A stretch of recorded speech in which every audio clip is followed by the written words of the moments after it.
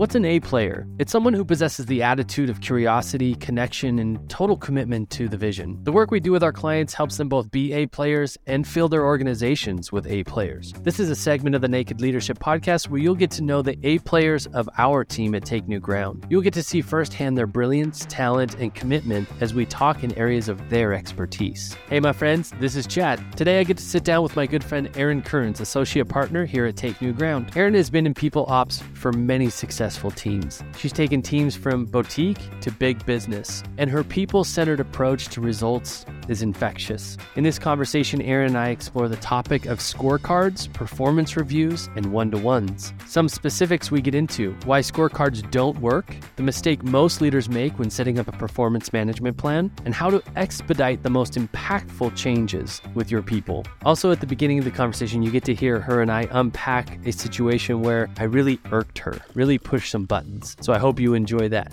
Let's go. Erin, my friend, how are you? I'm so good, Chad. How are you? I'm great. Hey, we're going to dive in today we're going to talk about scorecards. We're going to talk about performance reviews. We're going to talk about one-to-ones. But before we do, I'm going to surprise you. Is that okay? Always. Okay. So I'm committed to being honest, transparent, open with the listeners of this podcast because I think there's so much to be gained, both for us as a team and for those who listen as we unpack our experiences together. Okay. So you and I, we're having a conversation before we hit record. We're having a conversation about a challenge that we're solving. With who? Yeah, with our team, and we're trying to look at it from as many different angles as we possibly can. Put out ideas, put out bad ideas, hopefully find some good ideas, all of that sort of stuff. Right? You and I are having a conversation on Slack. I respond to one of your suggestions. We get on the call together, and you said, "Hey, your comment really irked me." That's exactly what I said. And I think I loved it. I'm so grateful for your honesty. Oh.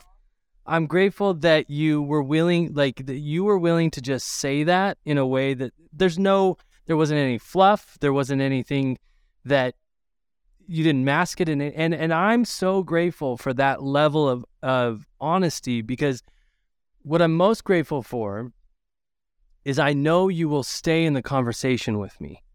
Yeah. Of course I will. Right? And that's what I love. And so we didn't come to a resolution. Nope. Sure did. In fact, we decided that we needed to have more conversations. Yeah.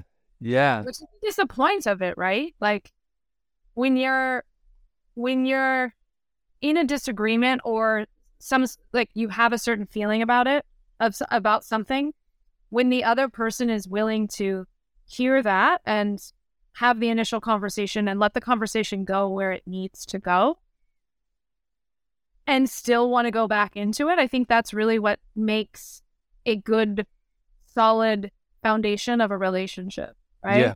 Yeah. And I'm glad that I could give that to you, and I'm glad that you reciprocate it. Yeah. So thank you, because what I see is like you state that clearly, and I'm like, all right, great. Now we got a conversation. Now we're talking about something real, and I get your passion, I get your investment, I get your love for what we're doing and for the people we're doing it for, and that is what would drive such an emotion or such a reaction, and that you're just so great about it and honest about it. And anyway, so thank you for that. I just wanted to recognize you for that, and just also display like those who are listening to this podcast who are working with your teams to have meaningful conversations. I hope if you've been listening to this for a while that this podcast has been an invitation for you to have those conversations with the people on your team, and that if you get irked by something or somebody else comes to you and says, "Hey, this really irked me," that's not a bad thing. Yeah. It's not a bad thing. I want to interrupt you. Sorry. Like, I think it's also really important for the listeners to hear this part, which is you made a comment to me at 10:30 this morning. I probably saw it 11. I said, "Hey, can we actually talk about this on our call?" It was not appropriate for me to say, that irked me on our Slack channel, right? Sure. That's something that we need to dialogue about. And we did it by, 11:30 this morning, right? So there was an elapse of probably an hour and 15 minutes. Right. Which I think in practice for our listeners is something that I like to remind, even my clients or my husband or my kids, like, when something bothers you, bring it up with the person as soon as you possibly can. Because otherwise our brains start to make up things about that thing that irked me. Sure. And it distorts rather than being able to have the real authentic conversation right at the moment as it comes up. Yeah. I think so. I'm like, both are valuable, right? Like if you need a moment to just separate yourself from the emotion you're feeling, but also like real-time feedback. That's something I invite my clients into constantly. Every week I'm getting on calls with my clients and like, oh, this person said this and this is really how it affects me. And I say, hey, did you say something to them? And they're like, no. And I'm like, why? And it's like, this real-time feedback opportunity is just, it's this, if you can come to it, and I'm not saying any of this to pat our own backs. I just thought it was such a beautiful example of how we could put into practice some of the things we talk about. And are we perfect at it? Hell no, we're not perfect at it. But the opportunity is like, be open-handed, come to the conversation, know that if somebody across from you that you care about and that you're working with is irked by something you said, that's not a problem. I mean, like if you're being an asshole, stop being an asshole. But otherwise, like if it's just an exchange of ideas and you can come to that conversation open-handed together and confident that you can see it to the other side. Yeah. Anyway, just wanted to thank you for that. Thank you for having the conversation with me. Of course. More to come on it. All right. Let's dive in. Okay.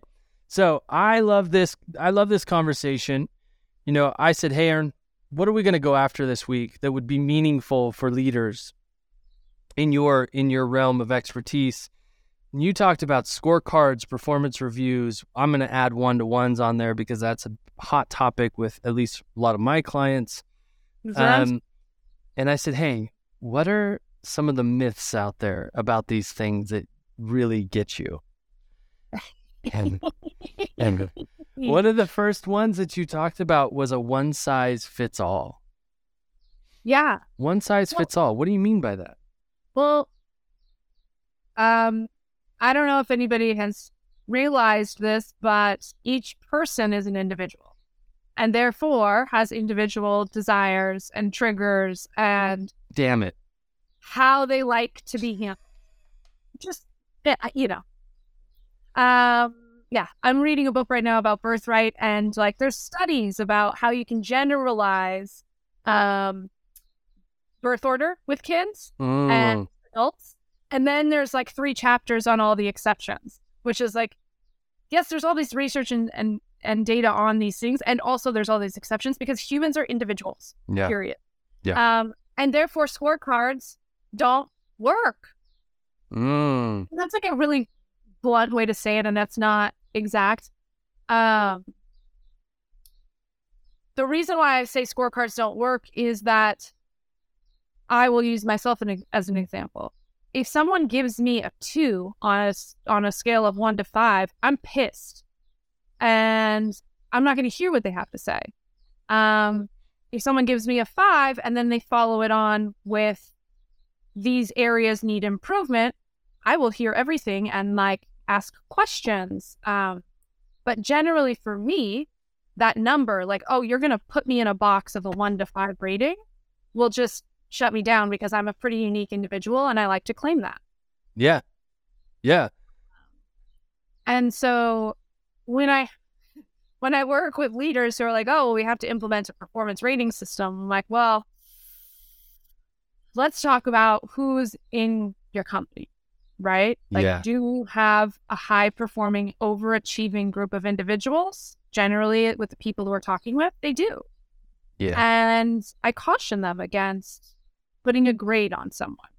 Yeah. Right. So I can like physically feel people's ears burning right now when you say scorecards don't work. And I love that you brought that up to right at the beginning of this conversation, because that's going to be a real tension grabber, because I think there's some really valuable stuff in this conversation, but we need to dig deeper into it. Yeah. So when I hear that something doesn't work, the first thing that comes to my mind is, well, work for what? Right? Yeah. And if we don't understand the purpose of the thing that we're going, like the tool that we're using, if we don't understand that, we actually don't know if it works or not. Right? So I think it's a really powerful conversation for us to have, is like, what would the purpose of a scorecard be? And it can't just because it's best practices, or this is what everybody else does, or even this will change people, or people will change because of the scorecard system. And I think when you think about, because what I heard you say is that just a number on a scorecard probably isn't going to make a difference, at least for you. And I'm guessing this is also colored by a lot of experience you've had with a lot of people on some pretty sizable teams and smaller teams. So it's not just you, it's just not anecdotal.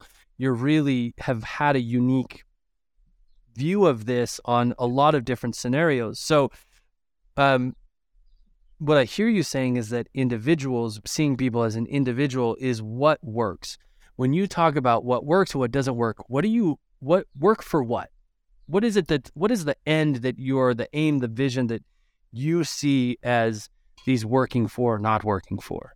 Life is not fair. It's what you negotiate. Let me say that one more time. Life is not fair. It's what you negotiate. Now that's an interesting thought. If that's true, it means that everything you have in life right now, the possessions, the relationships, the fitness, the mindset, are all a product of your negotiations with others and yourself. And if that's true, wouldn't you want to be very clear on how you negotiate? What's effective and what's ineffective? What your strengths are and what your blind spots are? It is, after all, producing all the results in your life. So here's the deal. We put together a 15-question quiz that you can take in 5 minutes or less and find out exactly what your negotiation style is. The results of this quiz will give you insight into your strengths and blind spots in negotiation. It will also give you insight in how you can accentuate those strengths or compensate for the blind spots. Think for just 1 second with me all of the conversations you're having in your life. Think about compensation or advancement conversations with people on your team, discussing financial decisions with a partner, or just getting your kids to get their damn shoes on so that you can leave the house. All of these conversations are negotiations. This simple yet powerful tool has the potential to reinvent the way you get what you want in every aspect of life.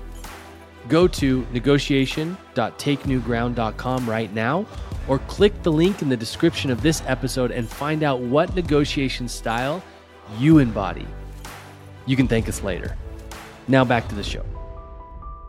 So from my perspective, a scorecard is generally used to manage performance, manage and like align, I don't want to say like align the manager to the employee, have them align to what is occurring within the individual's performance.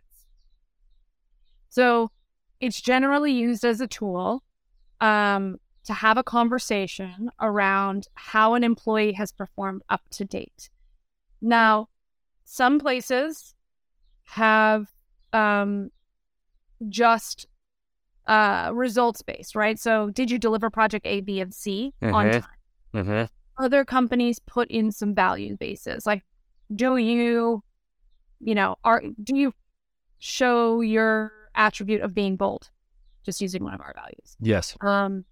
And then you give a score to it, which generally the scores have meets expectations, exceeds expectations, neutral, or below average or below expectations, which also has its own caveats because generally people aren't clear about what their expectations are, which is something that I think starts to open up this conversation, right? If like part of the problem of scorecard is that we don't align on our expectations about what's going to be in the scorecard ahead of time because generally companies just forget about it until they're like, oh my gosh, we need to do performance management and 1 through 4, here we go.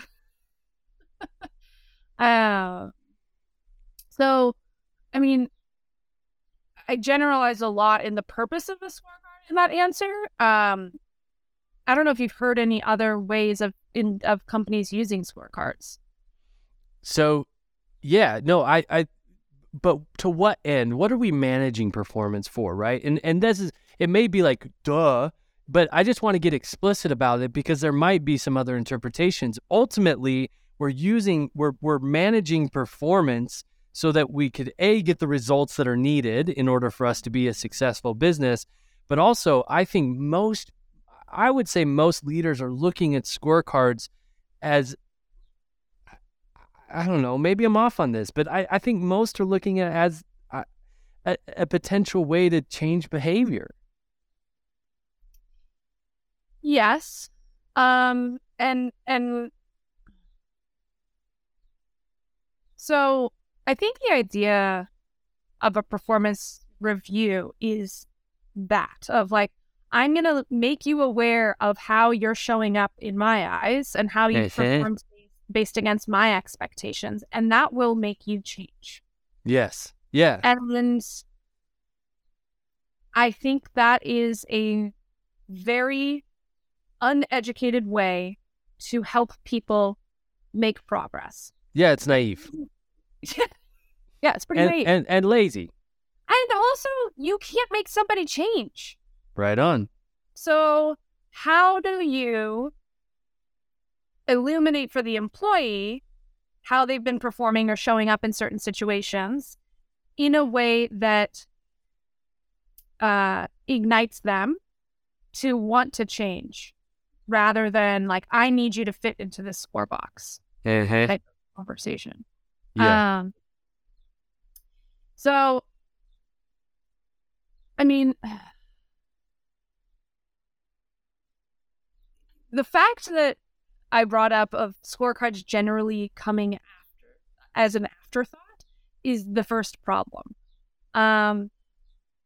Because performance starts at the onset. Meaning, like, I need to align with you at the start of a new project, when you walk in as a new employee, at a new quarter, as we have new goals, what results you're expected to deliver. And then maybe I can score you against those results. However, I think giving you a number is just going to be demotivating, personally. Specific agreements is what I hear you talking about. What are our specific agreements that we're going to be able to be accountable to each other for? Correct. It's not because otherwise you assume it is a scorecard on the person themselves, and they take it really personally as ineffective. Yeah. It's interesting. I was on a coaching call this week with such a fun client. He's got so much going on. His business is growing like crazy. His team is growing, and he's got this team member who has been with him for a really long time. Right-hand person, just high performance, gets their shit done. Mm-hmm. And they're miserable to work with. Right? And he is determined, he's committed to create a culture where people love to be there and they love to support each other and they love to help each other. That's what he's determined. It's not what he currently has, admittedly, by himself, but that's what he's committed to create. That's why he started working with me. And this person on his team doesn't seem to be up for creating that type of culture, according to him. Mm-hmm. And he feels stuck, because he's got a high performer, but is going to be a detriment to the culture that he says he wants. Mm-hmm. Now,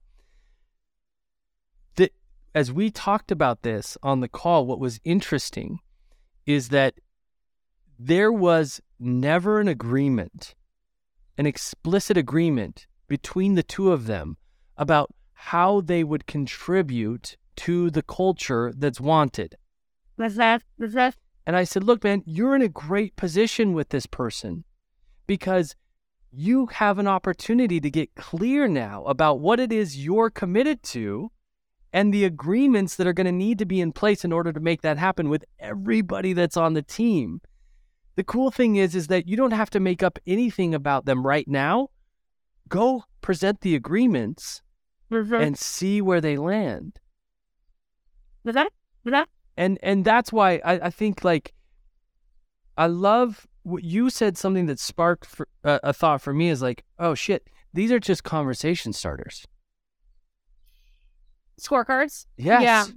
Well, they should be. They could be. And the reason they should be is because they should be at the start of projects or employment or, new year, however you do this in your business. And I mean, like, we're going to kind of go over some of the topics that you discussed previously. It was just like, this is what one-on-ones are for. Okay. So you have conversation starters. And if your performance management system is a scorecard, then work that into your one-on-one and make sure that you and your direct are sharing notes, are having the real conversations about the results in real time, about the expectations, the shortfalls, the big wins on a regular basis. And so then you have a basis at which you're walking into a scorecard conversation at the end of Q1 of like, oh, I'm going to give you a 3. And here's why. I'm going to look back to all of our one-on-one notes from Q1, and I've labeled them, wins, misses, agreements, this and that. And we've all shared this document, and there's no surprise, right? Right on. So part of the reason why I also think scorecards don't work is because they mask the fact of people's insecurities to have those types of conversations. That's where I was going to, that's what I wanted to talk about. What do you mean by that? I mean, I'm going to wait until Q2 to give Chad a score of a 2.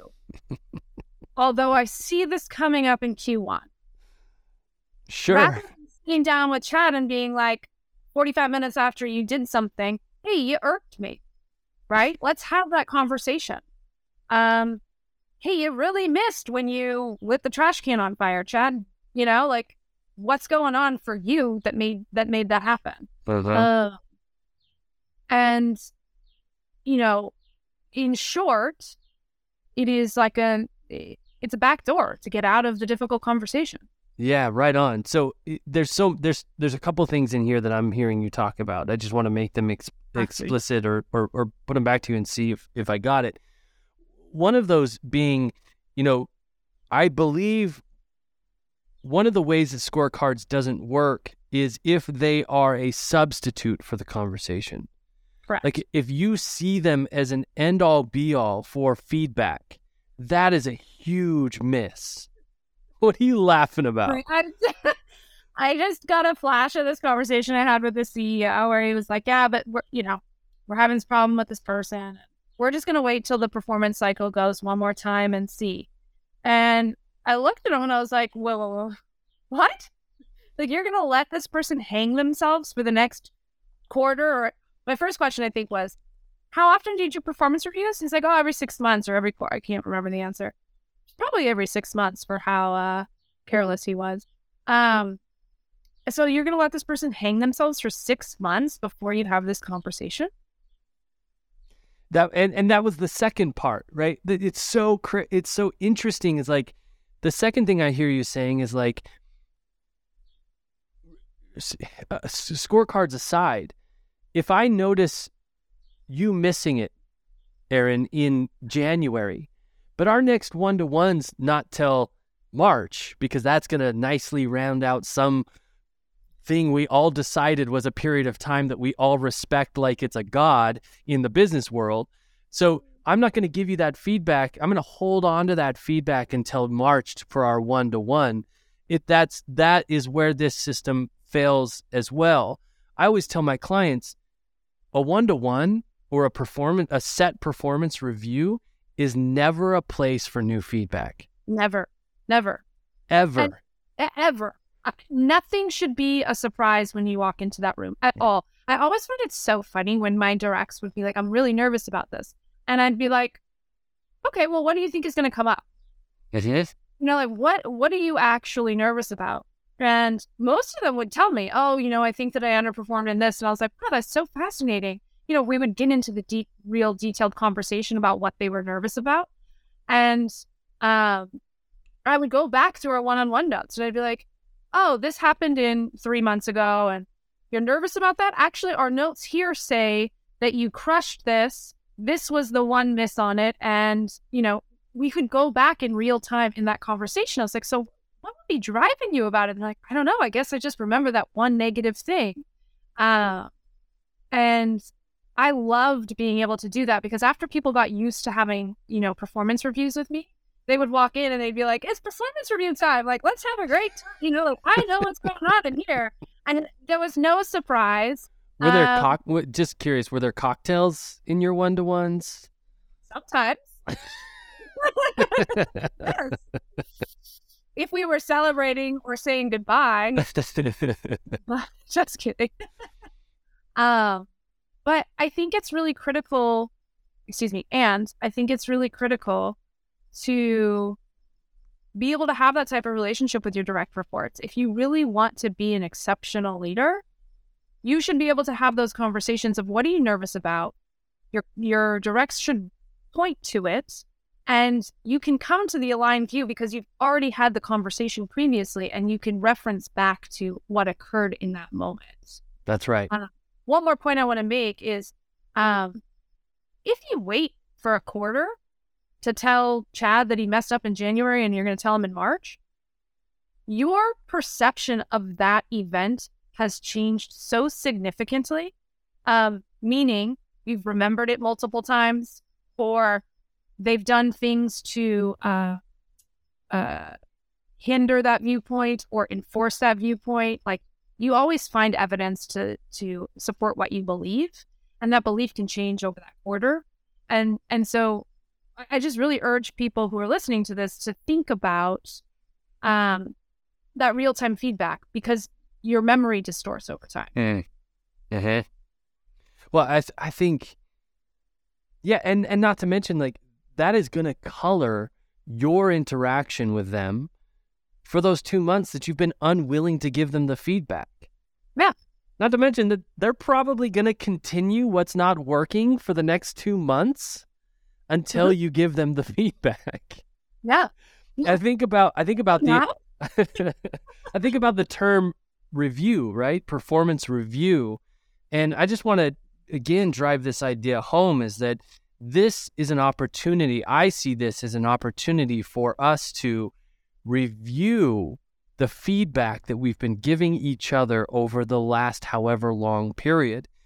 And that's the opportunity, is just like, hey, we've been talking about this. Where are we at with it? How's the approach been? What are you experiencing?